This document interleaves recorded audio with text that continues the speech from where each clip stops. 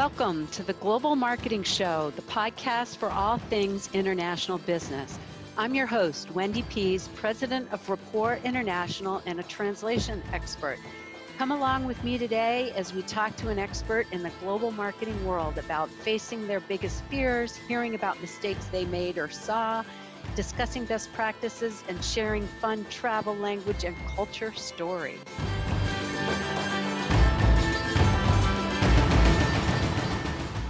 Buenos dias, hello, and welcome to the Global Marketing Show, my friends. I'm so glad you're back. We've got a very brilliant woman, Atul Irsil, to speak with us today.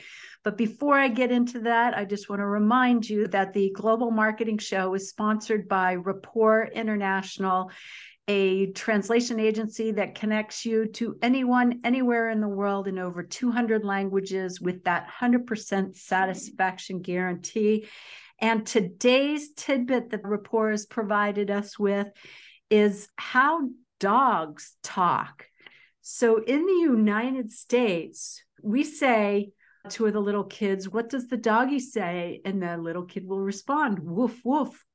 But if you speak Spanish, a dog says, "Guau, guau." And in Mandarin Chinese, a dog says, "Wang, wang."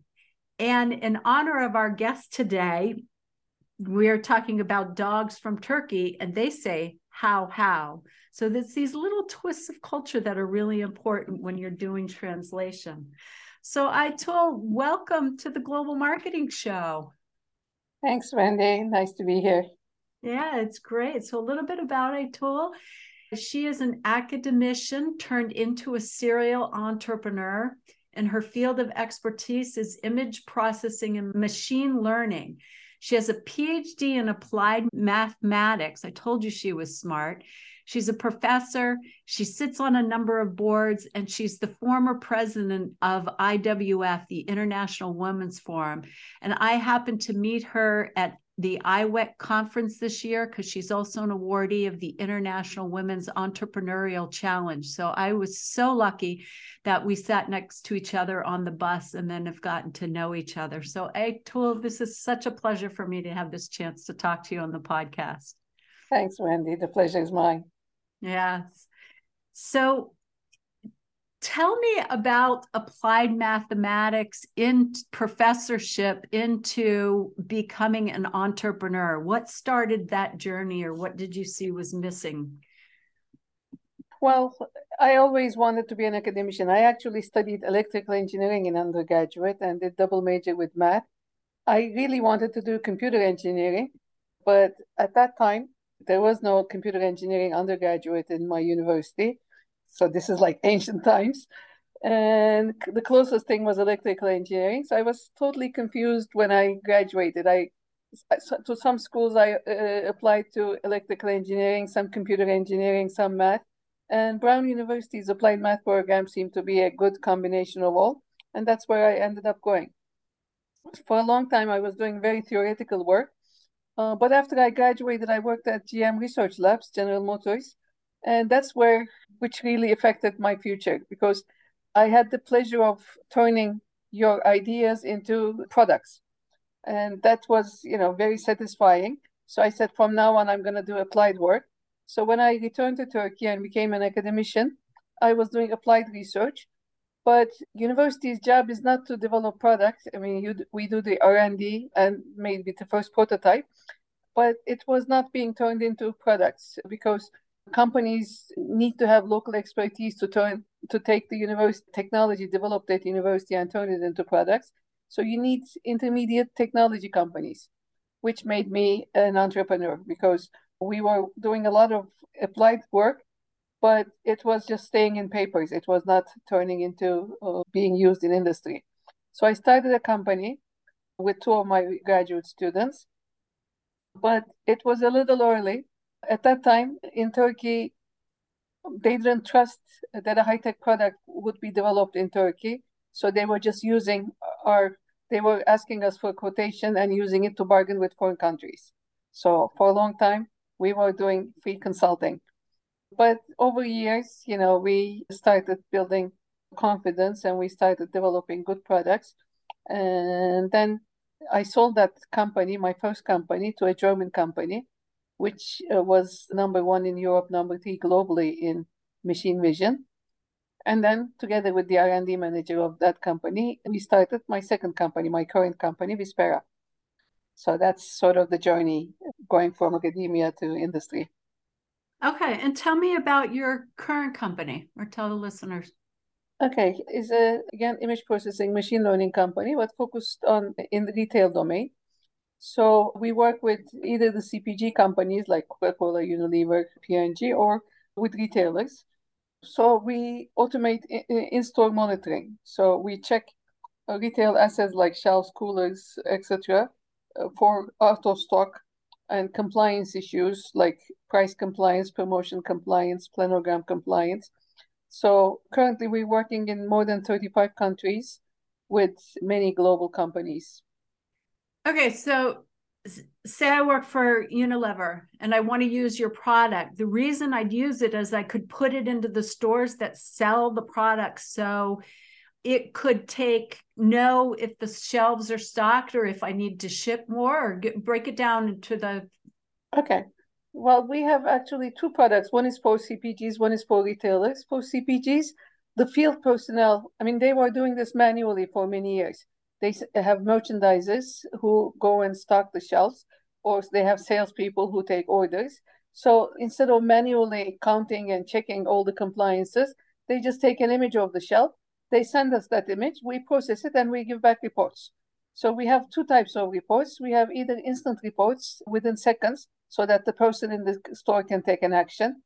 For example, they can go to the back room and replenish the products, or if the price tags are wrong, they change it, or if the layout of the shelf is not correct, they correct it.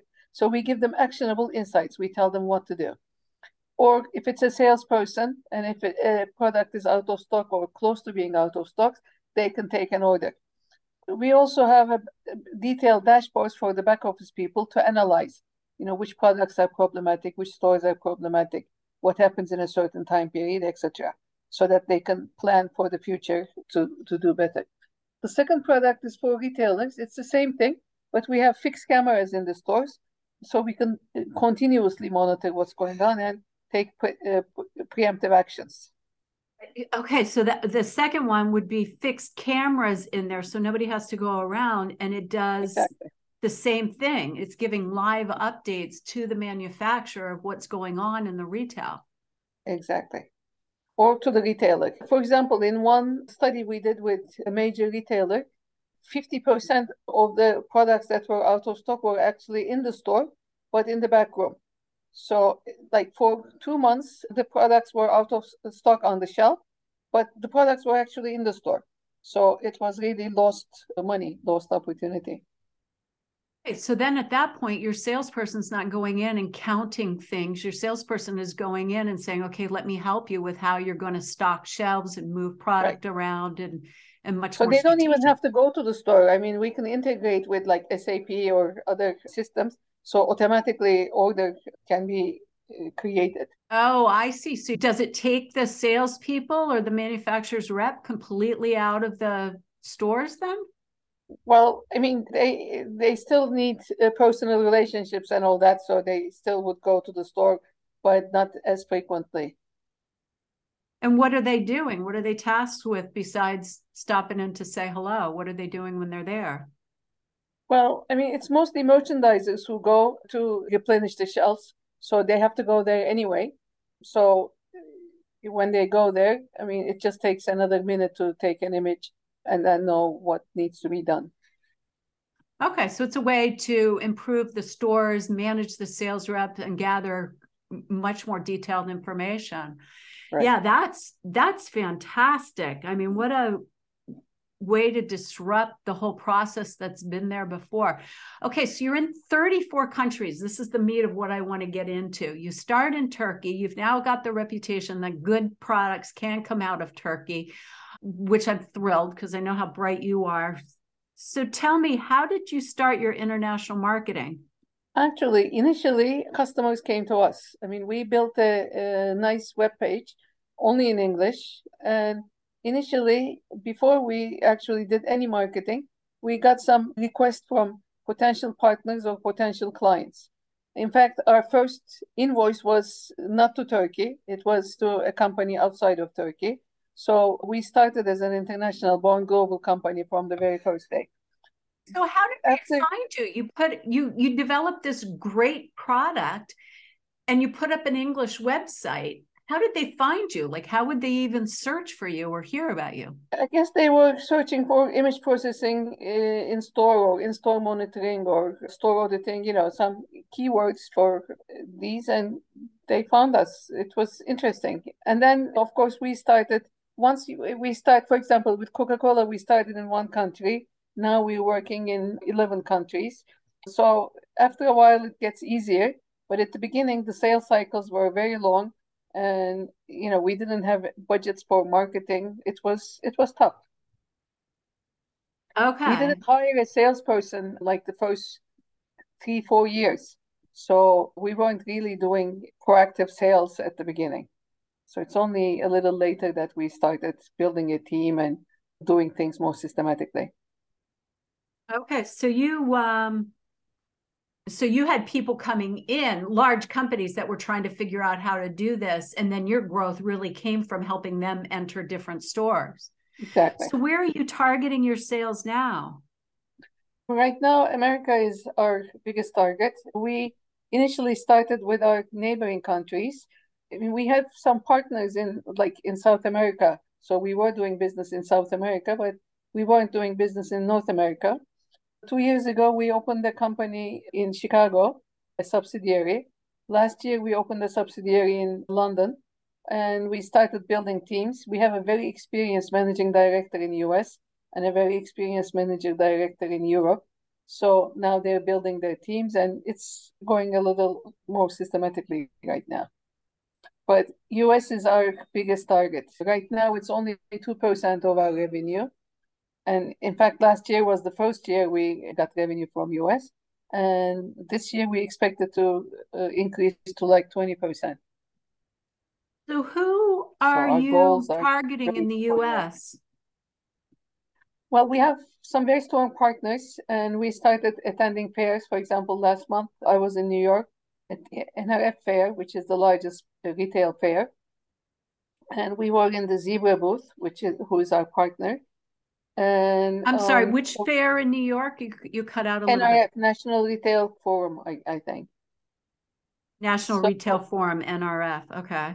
Yeah, and there was a lot of interest. We were the only company who did live demo. I mean, some of our competitors were there too, but we were the only company who did live demo, and there was a lot of interest. So now we're following them up. Okay. And so the retail forum so that wasn't the manufacturers, that was actually the retail stores. It's mostly, yeah. I mean, there were some manufacturers who visited. There were like 40,000 people who visited the fair. A lot of them were retailers. This would be something that the manufacturer would buy into, but this is something that the retailer would put in their store to send the reports to the consumer product companies? Well, both to send it to CPGs, also for their own purposes. Because, I mean, retailers, if an item is out of stock, retailer is losing customers too. So they're losing revenue. And so, yeah, it's very important for them too. Also, with the pandemic, e-commerce increased and they have to use physical stores to ship from. So it's important that they know in real time what's available on the shelf so that they decide which store to ship it from, or whether they have enough product in each store. So It's very important for retailers too. Right now we are working with Circle K in US. We're doing 10 stores right now. This is your opportunity to ask for referrals. What are your dream stores? Who would you like introductions to? Well, pretty much, all the retailers like Walgreens, CVS on one side, Kroger, Walmart, Maverick on the other side. We had a lot of those companies actually attending at the NRF fair. So we have started talking to some of these big companies now. Okay. So if anybody knows anybody at Walgreens or CVS, Walmart, Kroger. Yeah, right. Send them over. That's right. That's right. Share this podcast with them because this could be game changing for them. Obviously, you speak English very well. Did you develop your software in English? And then how are you handling different languages? Well, in our company, all our internal communications are in English too. So all our documents, all our presentations, everything is in English. That's our standard language.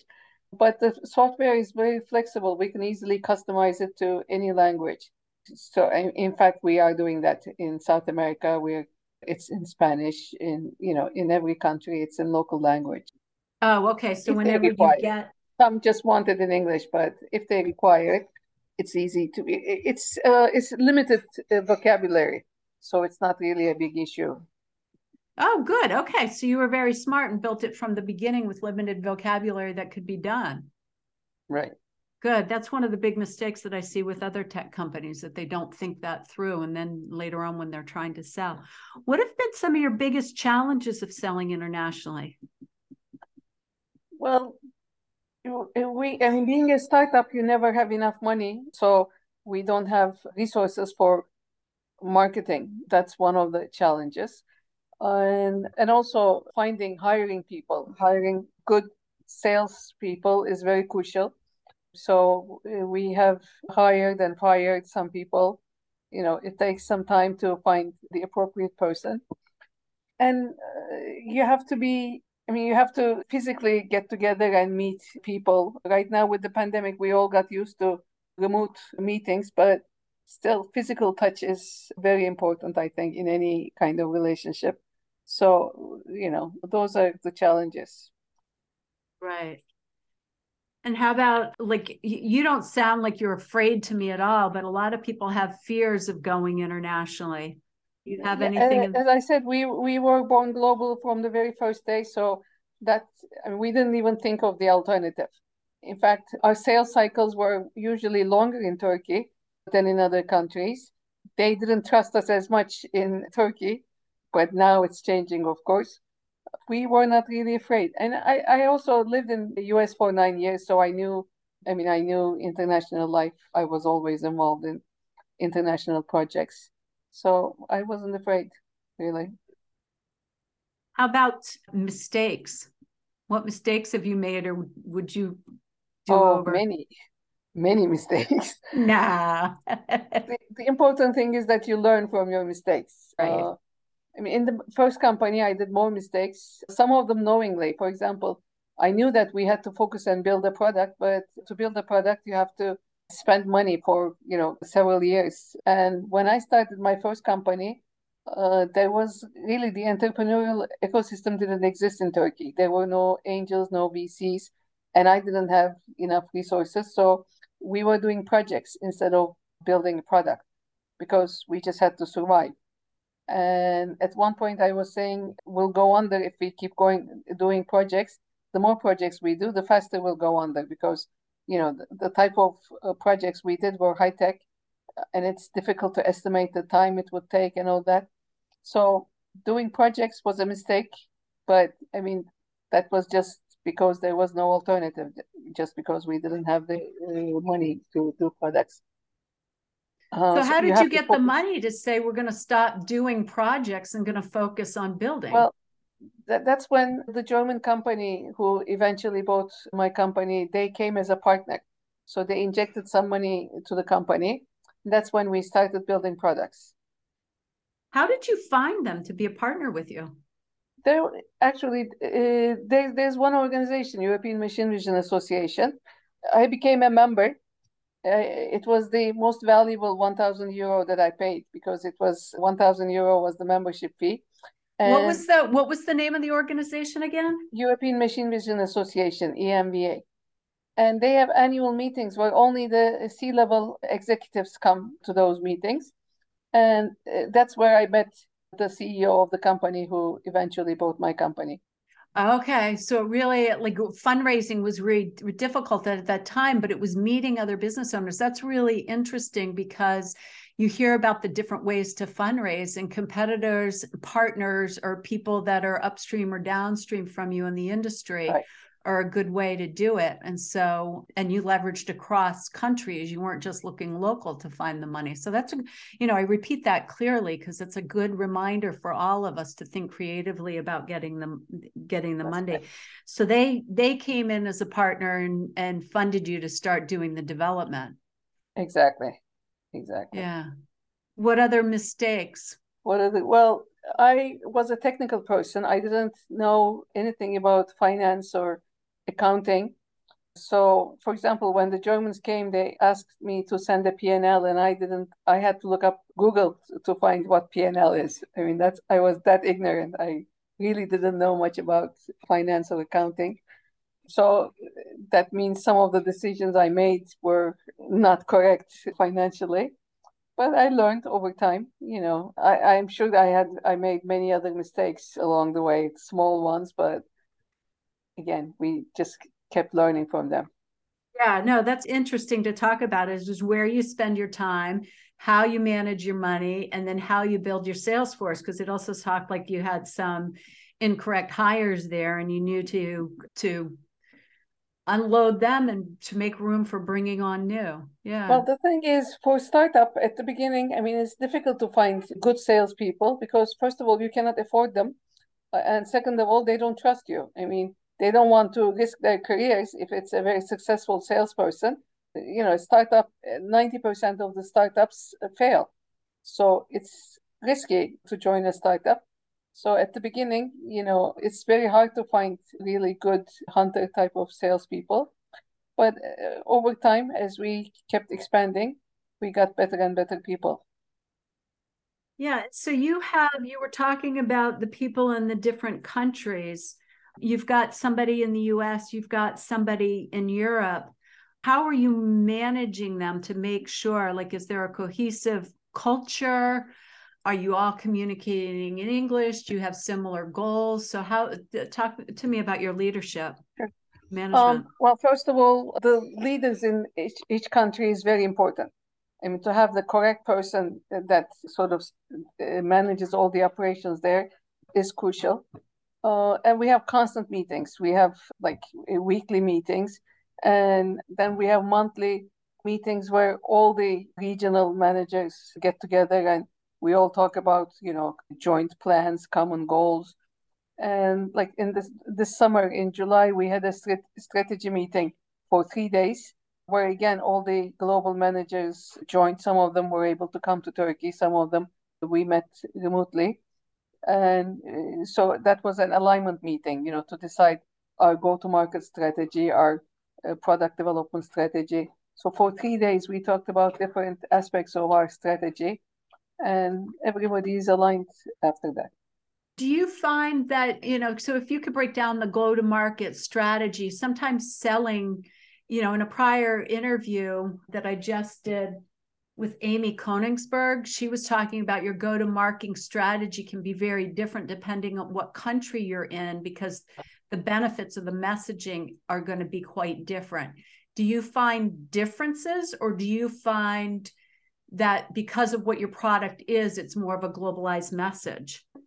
For us, it's more of a globalized message because, many of our clients have the same problems wherever they are. Some countries, for example, in India, we have more mom and pop shops. So there, it might be slightly different. But retailers are pretty much the same. Or we work with global companies like Coca-Cola, Unilever, Danone, Henkel, who are pretty much, who have the same criteria, same methods everywhere. So for us, it's not really that different from country to country. So you're doing it all in English now? Like, are you translating your website or your everything is in English, but like some countries, for example, we work in CIS countries like Kazakhstan, Azerbaijan. There, they prefer Russian speaking. So we have customer success people who speak Russian. It just makes communication easier. So for most countries, English is sufficient, but like we have people who speak German, who speak Spanish, who speak Russian. So, that just sort of makes it a little easier for some clients. Okay. And you're such a custom solution for your clients, that having that one-to-one person interaction really helps to have a bilingual person there. Mm-hmm.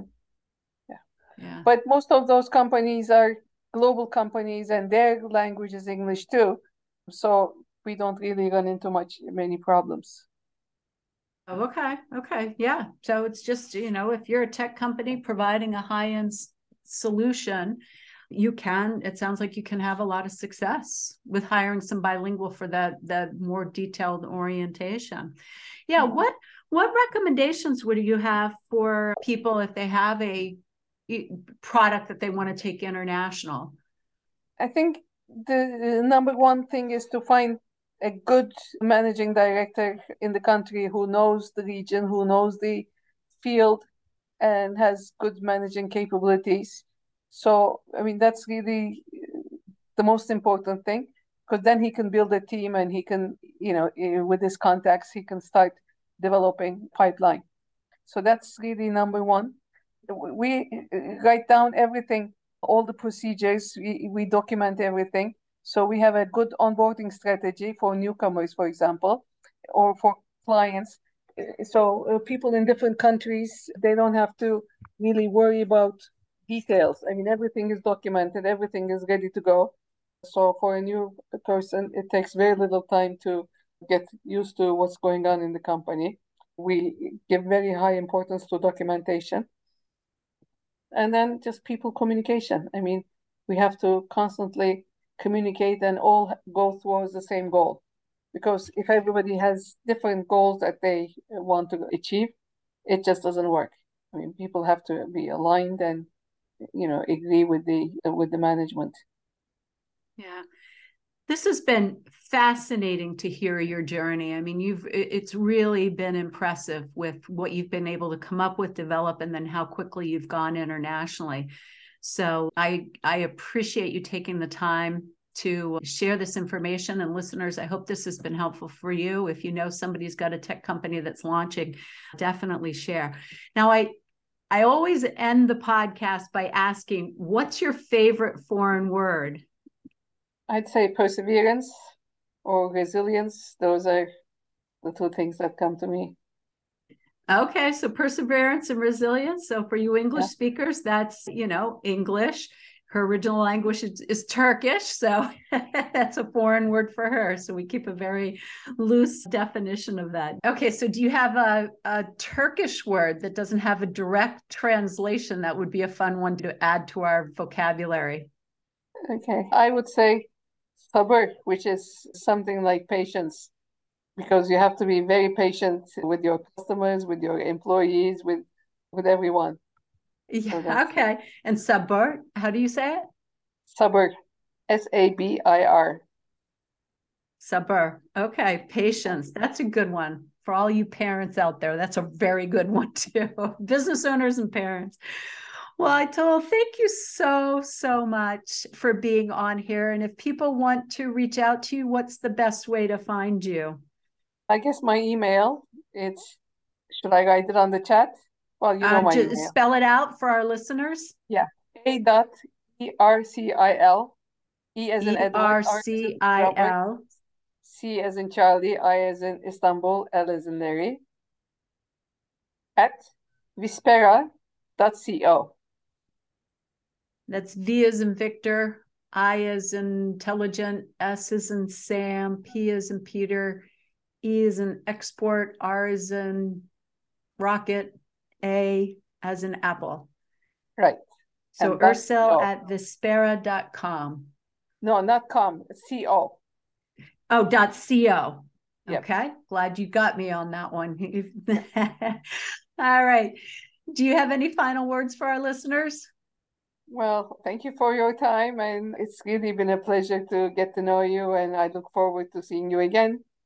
Well, thank you so much. And so remember, anybody, if you've got a connection into a retailer, particularly Walgreens, CVS, Walmart, Kroger, they definitely need to connect with Atul and learn about her program.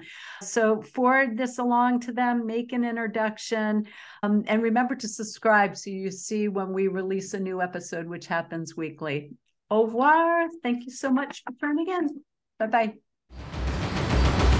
That's a wrap for this session. A big thanks to you for listening to the Global Marketing Show. Hope you had just as much fun as I did. New sessions launch weekly on all places you find podcasts, Apple, Spotify, Google Play, and of course on our website. If you know someone interested in this topic, please tell them about us. Au revoir for now.